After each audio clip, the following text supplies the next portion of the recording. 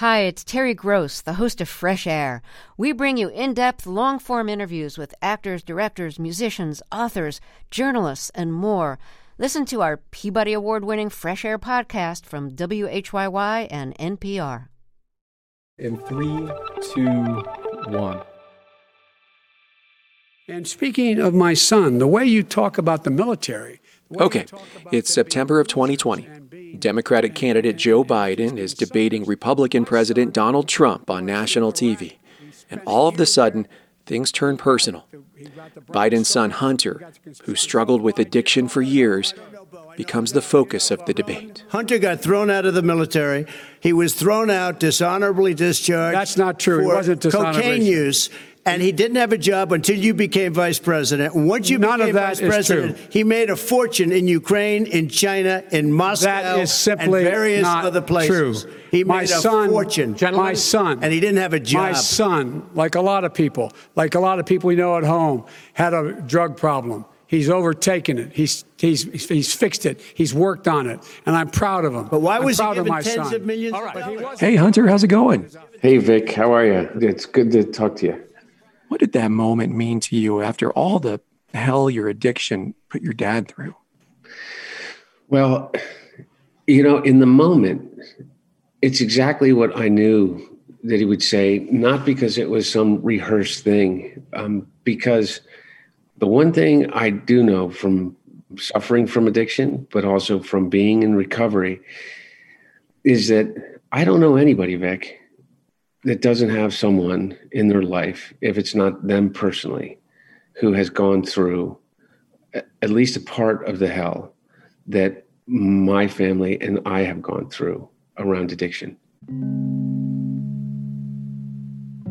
I've never met anyone, and I don't know if you have, that hasn't come up to me and said, thank you for telling your story, because my son or my dad or my uncle, everybody has an experience with it. And when he looked into that camera and said, I'm proud of my son, I think a lot of people saw their dad and hoped that their dad would be that same person. Today on the podcast, how Hunter Biden faced down his personal demons despite an intense political spotlight, and how he did it with the help of his family. I'm Vic Vela. I'm a journalist, a storyteller, and a recovering drug addict. And this is Back from Broken, stories about the highest highs, the darkest moments, and what it takes to make a comeback.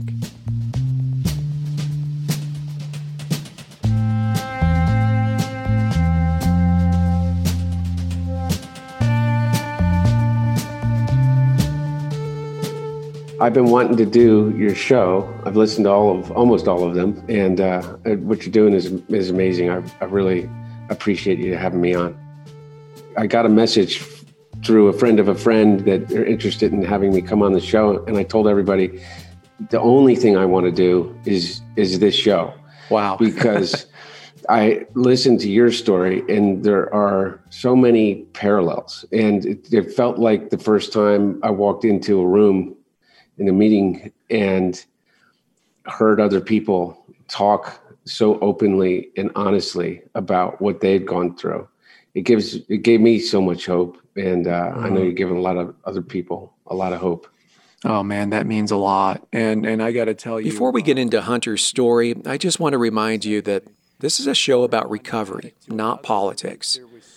So all the stuff Donald Trump was bashing Hunter for in that debate clip, we're not going to get into any of that.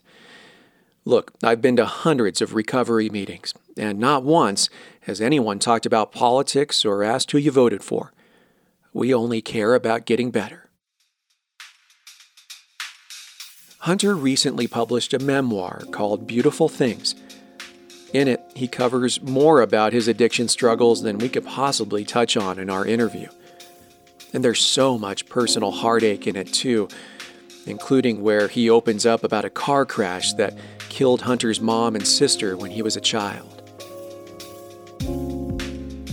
What resonated most for me as someone in recovery was how Hunter's family was there for him through it all. including his dad, who's now the President of the United States, and Hunter's brother, Beau Biden, former Attorney General of Delaware, who also won the Bronze Star for his military service in Iraq. Beau was always there to help Hunter through some of the lowest moments in his life, until Beau died of cancer in 2015. It's hard to even talk about Beau, thinking of me as separate from him in any way, to tell you the truth. We were that close. We talked almost every day of our lives, except for maybe the period of time that Beau was serving in Iraq. And he was just a constant. He was always there, as I was for him too. And he was always there to say, okay, let's get back up. We can do it together, just constantly. We hear it all the time when we're in the throes of addiction, and the people who love us, the first thing they ask is why? But Beau didn't do that. No, and I think it's the most frustrating question that you can ask an addict, because there's no good answer. And he never asked, because he knew that. He knew me so well that he knew that I wouldn't consciously be making a choice to harm myself in the way that I was, whether it was through alcohol or crack or whatever drug that was, that I could get my hands on at the time. Beau Biden was instrumental in getting Hunter help for alcoholism in 2003. Hunter was 33 years old at the time, and it was his first attempt at getting sober. He actually took you to your first AA meeting and took you to rehab, right? Yeah, he became really close with all the people that were in my home meeting. And that's amazing. Yeah, and I said to my dad one time, I said, "Why did you make us love each other so much?"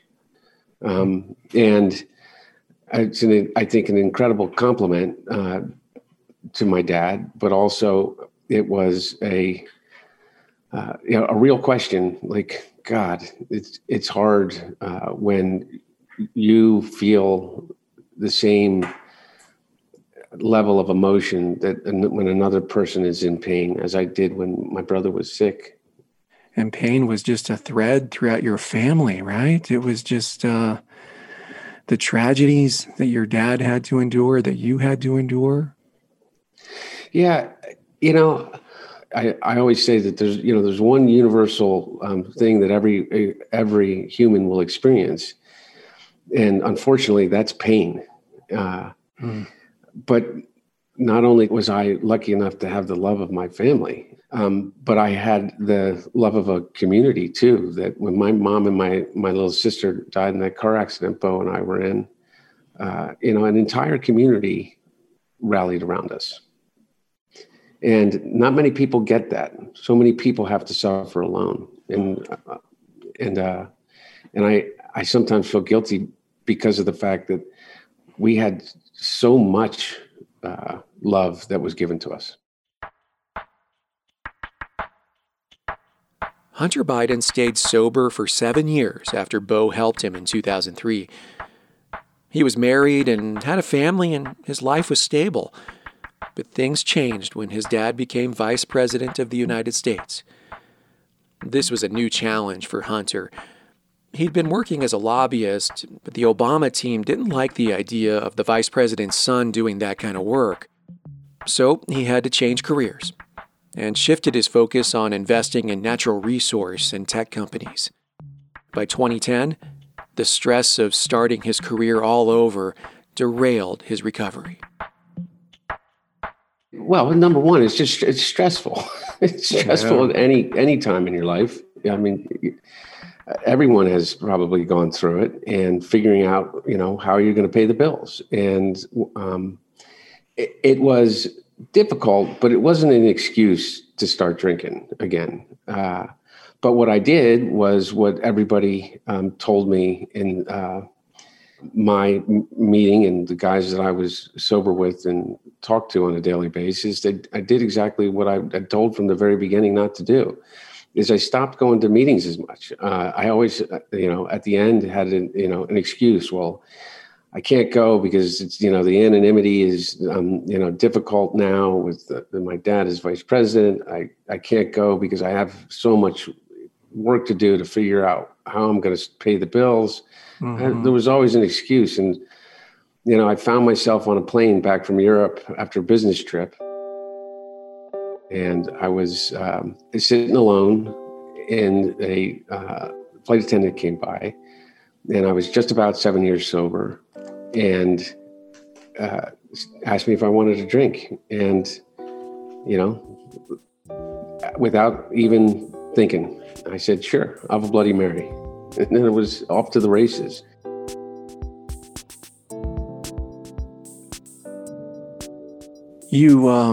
That began, kind of a long back and forth of, relapses and rehab trips. It was a real hard time for you. And then, of course, Bo got sick. You're right. And this really jumped out at me, Hunter, that you actually told him, you told him that you promised you would take care of yourself and you would stop drinking when he was in the hospital, right? Yep. Yeah. How difficult was that, knowing that, what happened afterward, where it just became harder for you? I still have an enormous amount of guilt over it. And it's still hard to think back to that promise and realize and know that I broke it. And I think that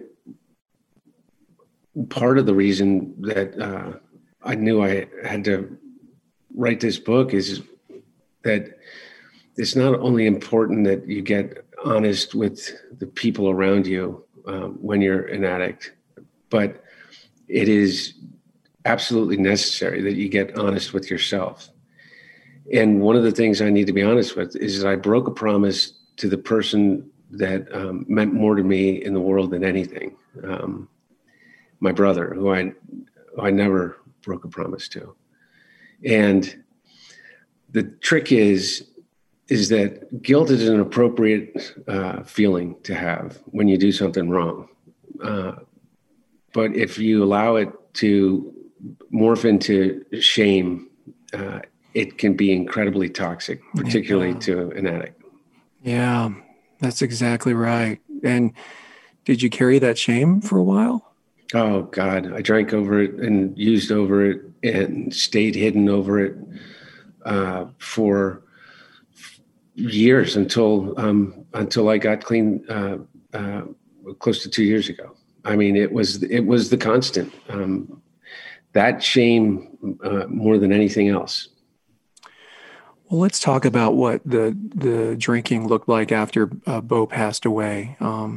You wrote something in the book that said, I was scared to death of what Bo's passing was going to do to Joe, your dad.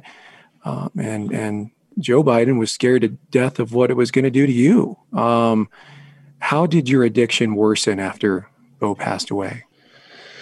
Well, grief is an incredibly complicated thing. And when I know that we were all grieving before the day that Bo actually died because of the inevitability of the disease that he had, which was glioblastoma multiforme, brain cancer for short, but it's a death sentence. And when Bo died, there was such an outpouring of love, just such an outpouring of love that from thousands, literally thousands and thousands of people stood in line at his casket. Wow. And the stories that each and every one of them had about my brother and me, or my dad, my brother and me.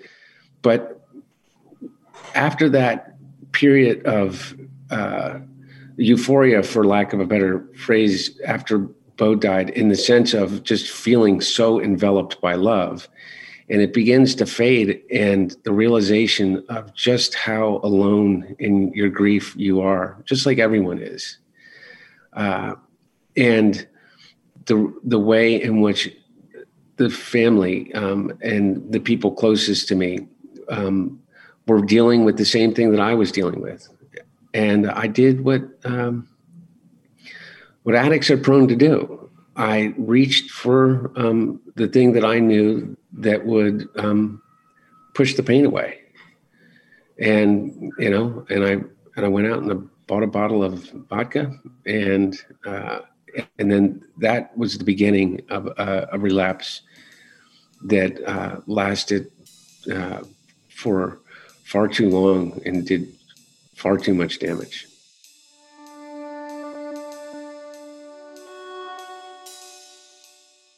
Yeah, you talked about, walking to a liquor store and your hands are shaking. Yeah.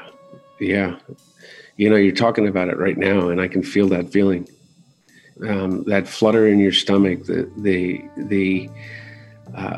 rush of adrenaline, the idea that, in one fell swoop, you're not going to feel anymore.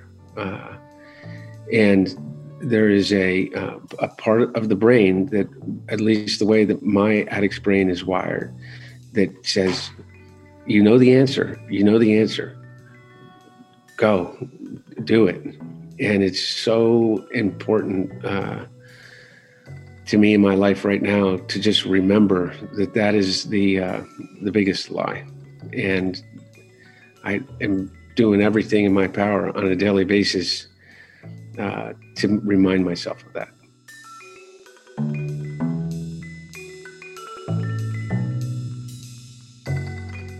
You and I have something in common, which is obviously cocaine. I get it. You reached a point that probably I did, where alcohol was boring for me without cocaine. And they're such different drugs. What led you to smoking crack, and how did it consume you? It's a series of events that I can't explain. And I was in an outpatient clinic, and I came in and I told the counselors that I had relapsed. I told them what I'd done. I used cocaine and I drank, and they said that they wanted me to get tested. And I did not want to get tested because I didn't, knowing that, which is something that should change, is that recovery centers aren't necessarily governed by HIPAA, and that it was information that could be that could be leaked, and I was a public figure, and I just said, well, I just told you what I did. I don't want to be tested. And they said, well, you can't come back to the program unless you get tested. I said, even though I've admitted to it. And they said, no, you can't come back into the program. And I walked out, and I'm walking down the street, and I see someone that I know, and I've known being in DC for years and years, was a crack smoker. And her name, which I used in the book, was Rhea. And I flagged her down and said, hey, this is what I want. And she looked at me and said, no, you don't. I said, yeah, I do.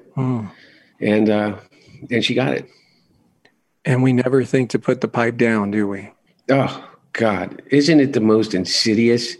And I talk about giving me chills. Is I remember listening to your story about how, going out behind the dumpster and in meetings, I was, still trying to function to a certain degree in normal society. And I would be, holding a board meeting for the World Food Program, and I'd have to excuse myself to go to the bathroom to smoke crack. And it became something that was literally every 15 minutes. It's just the most powerful drug in terms of the compulsion on just constantly to go back to it, constantly. But luckily, the other constant in Hunter Biden's life, his family, was about to come through for him. More on that after the break.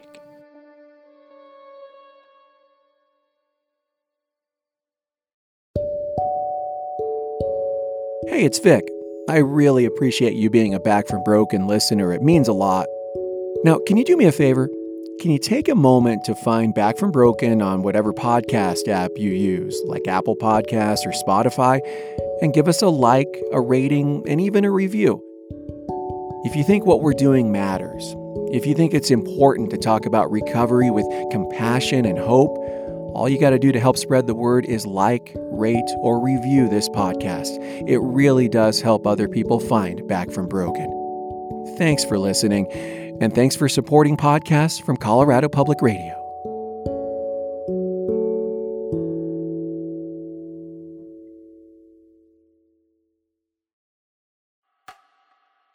From 2016 to 2019, Hunter Biden's life was a mess. He and his wife divorced, and he drank and smoked crack just about every day. His attempts to get clean just weren't working. At one point, Hunter drove from the East Coast to Arizona to check into a wellness clinic there, but his drive basically became a 14-day crack-fueled bender.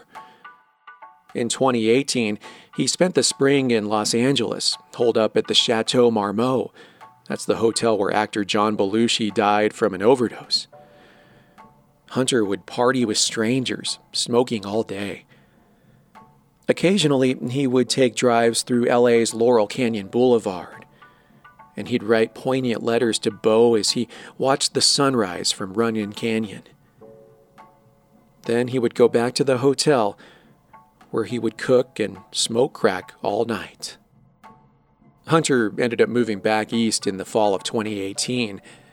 His family, especially Joe Biden and his stepmother Jill, were desperate to get him help.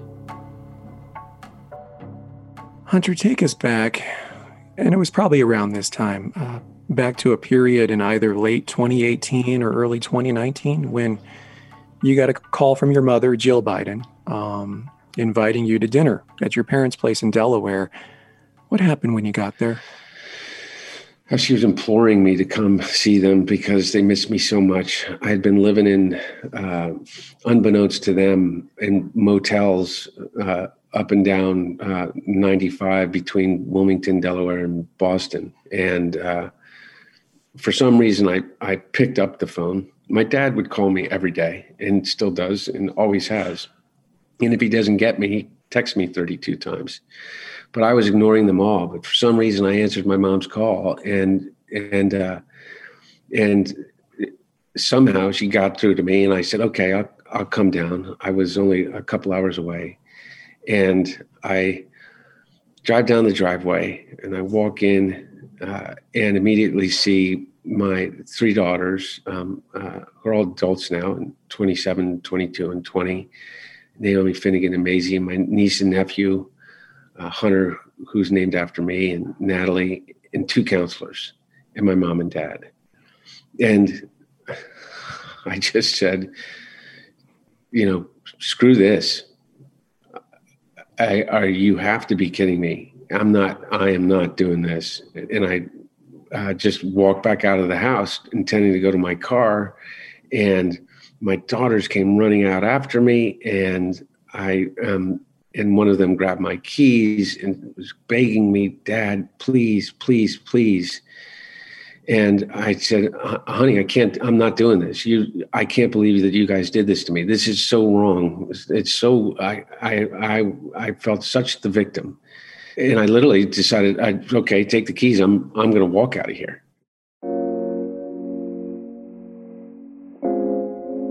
And I started up the driveway, and my dad ran after me and put his hand on my shoulder and turned me around and just put me in a bear hug and said, "Honey," and just started to cry. He said, "I don't know what to do. I don't know what to do. Please, please help me. Tell me what to do." And I said, "Okay, Dad, all right. I'm going to figure it out. I'm going to go get help. I'll do it. I'll do it tonight." And I knew that I had no intention whatsoever to do what I just told him. And that's how powerful my addiction was, because I don't know a greater love than that. What do you suppose was going through your dad's mind as he held you and cried? I think I know exactly what was going through his mind, which was that he just had lost his oldest son, and he was about to lose his only living other son. And I know that there's nothing more important to my dad above everything than his family.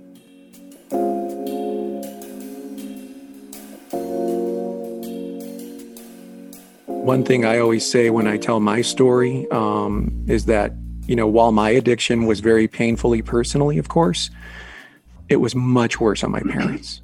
Oh, and everybody that loves you around you. And I keep it at the top of my my brain. That pain that I caused, just that the frustration, beyond frustration, the despair that people that are trying to save someone feel when they try and try again and just can't get through, and so often erroneously think that it has anything to do with their deficiencies, because it doesn't. Even the most heartfelt intervention doesn't always lead directly to recovery. When Hunter arrived at rehab in March of 2019, he called an Uber before he even checked in. The driver then dropped Hunter off at the airport, where he boarded a plane to California. Hunter was committed to only one thing: vanishing for good. It was around this time that Hunter started to become a punching bag for conservative critics who were on television asking the world, "Where's Hunter?" At that time, Hunter was holed up in an Airbnb in Malibu, drinking and smoking crack. He says he didn't really notice those attacks on TV. Vic, I was smoking crack every 15 minutes. I was sleeping maybe 10 hours a week, maybe. Oh my gosh. And these attacks that started to come in from, the right-wing media and Rudy Giuliani and others, to tell you the truth, there's a part of me that could have cared less. If it didn't have to do with where I was going to find my next hit, how I was going to smoke my next hit, and who was going to be there, it didn't enter my consciousness. Yeah, so it sounds like they didn't make matters worse for you because you were already there. Oh, I was already there. I think that they intended to make matters worse, but I think the opposite actually ended up happening. What happened next changed everything for Hunter. It was May 2019, and he had just been kicked out of his hotel because of all the people going in and out at all times of the day. He was sitting near the pool to plan out his next move. That's when a guy in a lounge chair next to him struck up a conversation. He took a liking to Hunter and suggested that he may hit it off with his friend, Melissa Cohen. And he was right. Hunter vividly remembers walking into the restaurant where he and Melissa met for their first date. And I saw in her eyes something that I've fully recognized for some reason, and that was the unconditional love that had been given to me my whole life, primarily by my brother, my dad, my 3 daughters. And I saw that, and I reached for it. At a moment that it doesn't have anything to do with any rational thought, I knew that this was a person that if I got honest with, that could help me save myself. And I did. Yeah. And then, you start dating and she's helping to nurse you back to life, deleting every number in your phone that didn't contain the word Biden. And you ended up getting married shortly after. She saved you. Yeah. And the one thing I know is that she saved me by reminding me of all of the people that had been trying to save me for my entire life, in the moments in which I needed it. And I allowed her to do things that I would never allow anybody else to do, like take my keys, take my phone, take any electronic device that I had and get rid of it. Delete all of the contacts in my phone. I mean, at one point, Melissa took all my clothes, and that's what I needed, because I was absolutely bargaining with her on an hourly basis when I could lift my head off a pillow to say, hey, what about just a drink? What if I only drink vodka between the hours of 8 a.m. and 10? And it's a really, really hard job, as you know, to wrangle a hardcore addict like that. It takes an enormous amount of love, but it also takes an enormous amount of stamina and strength. And she is all of those things. And in May 2019, just days after meeting her, Hunter and Melissa got married. At the same time, Hunter's dad was campaigning for the country's highest office. Now your dad's running for president. Did your dad's campaign, did you fear that the stress would be too much for you to handle so early in your sobriety?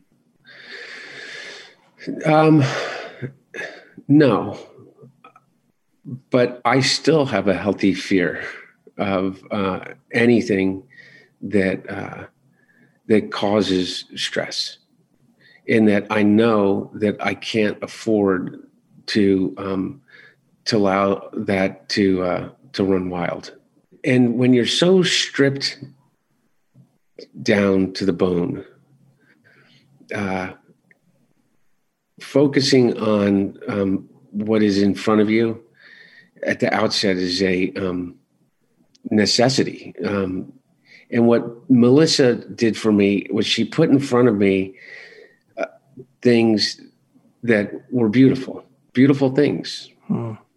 She put in front of me the possibility of a life. She put in front of me my paints so that I could start painting again. She put in front of me the time and the space to write, like I had always done in my life. And I just started to focus on that. I started to focus on rebuilding the relationship with my 3 girls and trying to make amends for all of the pains just by my absence that I caused. All the other stuff seemed like nothing more than an enormous, incredibly consequential distraction. Somebody just said the one thing you realize in recovery is that the world does not revolve around you. But there were days in which, during the last couple of years, in which it seemed like the rest of the world hadn't gotten that message.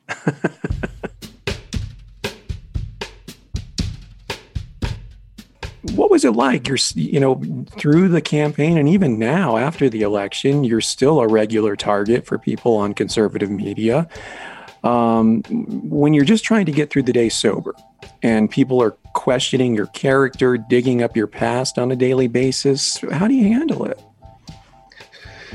Well, part of it's easy because I know the truth, and the truth has revealed itself in very stark terms about some of the more scurrilous and pointed attacks against me that try to implicate my dad in some way.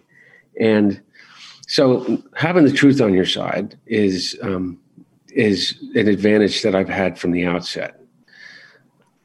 But the other stuff is something that I just don't pay attention to. I don't read Twitter. I don't read the tabloids. I really don't. But by the way, it's not like that's an easy thing to do if you pick up your phone and you have an Apple News feed. But I make a conscious decision that it doesn't bear any resemblance to the reality that I'm living in. And I say this to everybody that when I was actively before the pandemic, but when in my past recoveries, when I was really active in the program, and I would say getting sober is easy. All you have to do is change everything. And part of changing everything for me was realizing that I can only control the things that I have dominion over. And that's not much, but I do know this, is that I can control how I wake up in the morning and think about what I have to be grateful for every morning and set the table for the day that way. And then when the attacks start coming in a way that obviously I have to engage in some way, I just try to remain centered in that gratitude.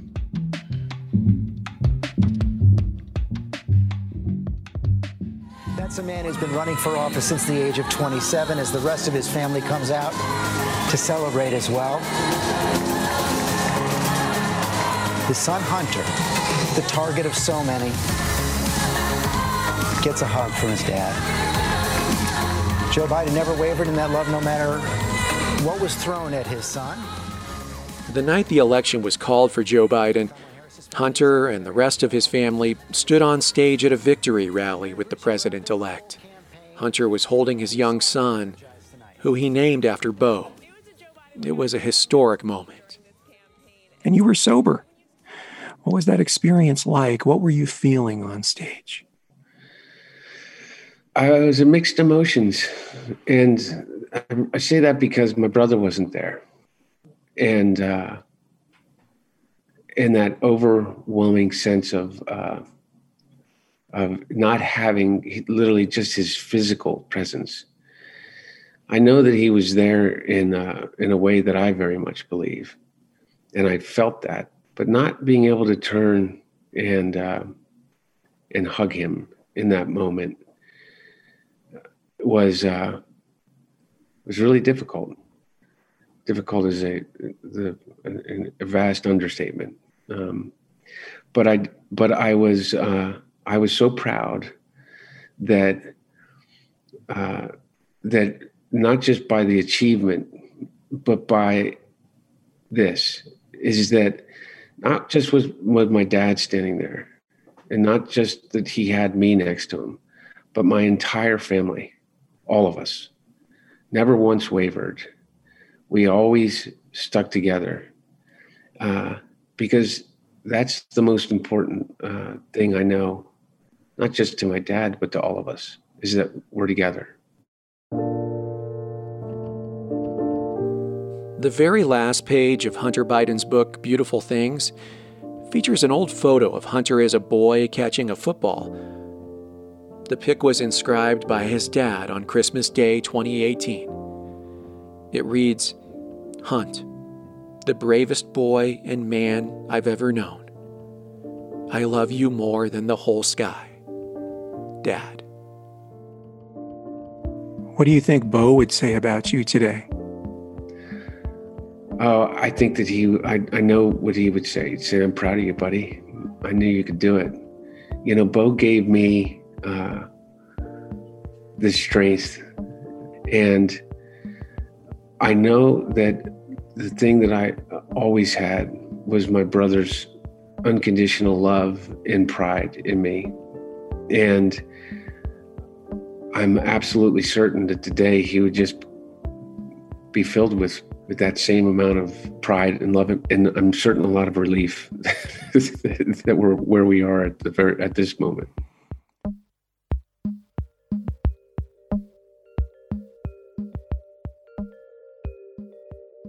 Thank you, Vic, and I so appreciate you for having me on. But I so appreciate you for what you're doing. I think that it is so important to remind people that we have a disease, but God, there's so many people in recovery out there that have so much to offer. Yeah. Isn't that right? You know, I proudly label myself a recovering drug addict, but because I'm proud of the fact that I'm in recovery, but I'm also proud of the fact that I'm much more than just a drug addict. Yeah, exactly, man. Yeah. That's exactly right. And I keep reminding people is that God Almighty, the most brilliant and creative and often tenacious people I've ever met are recovering addicts. And it's all a part of who I am. I hope that I'm able to show people that you don't have to be ashamed of it. Hunter lives with his wife, Melissa, and his son, Bo Jr.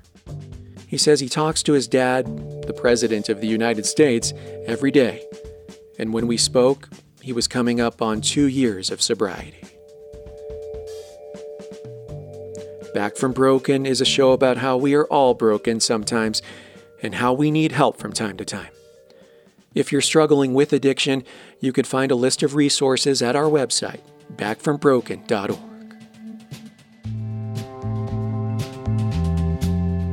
And hey, this is actually our final episode of Season 2. Thank you so much for listening and to everyone who shared their story with us. If you like what you hear, please review the show on Apple Podcasts. It helps other people find the show, and it lets us know that you want us to come back for future seasons. Back from Broken is hosted by me, Vic Vela.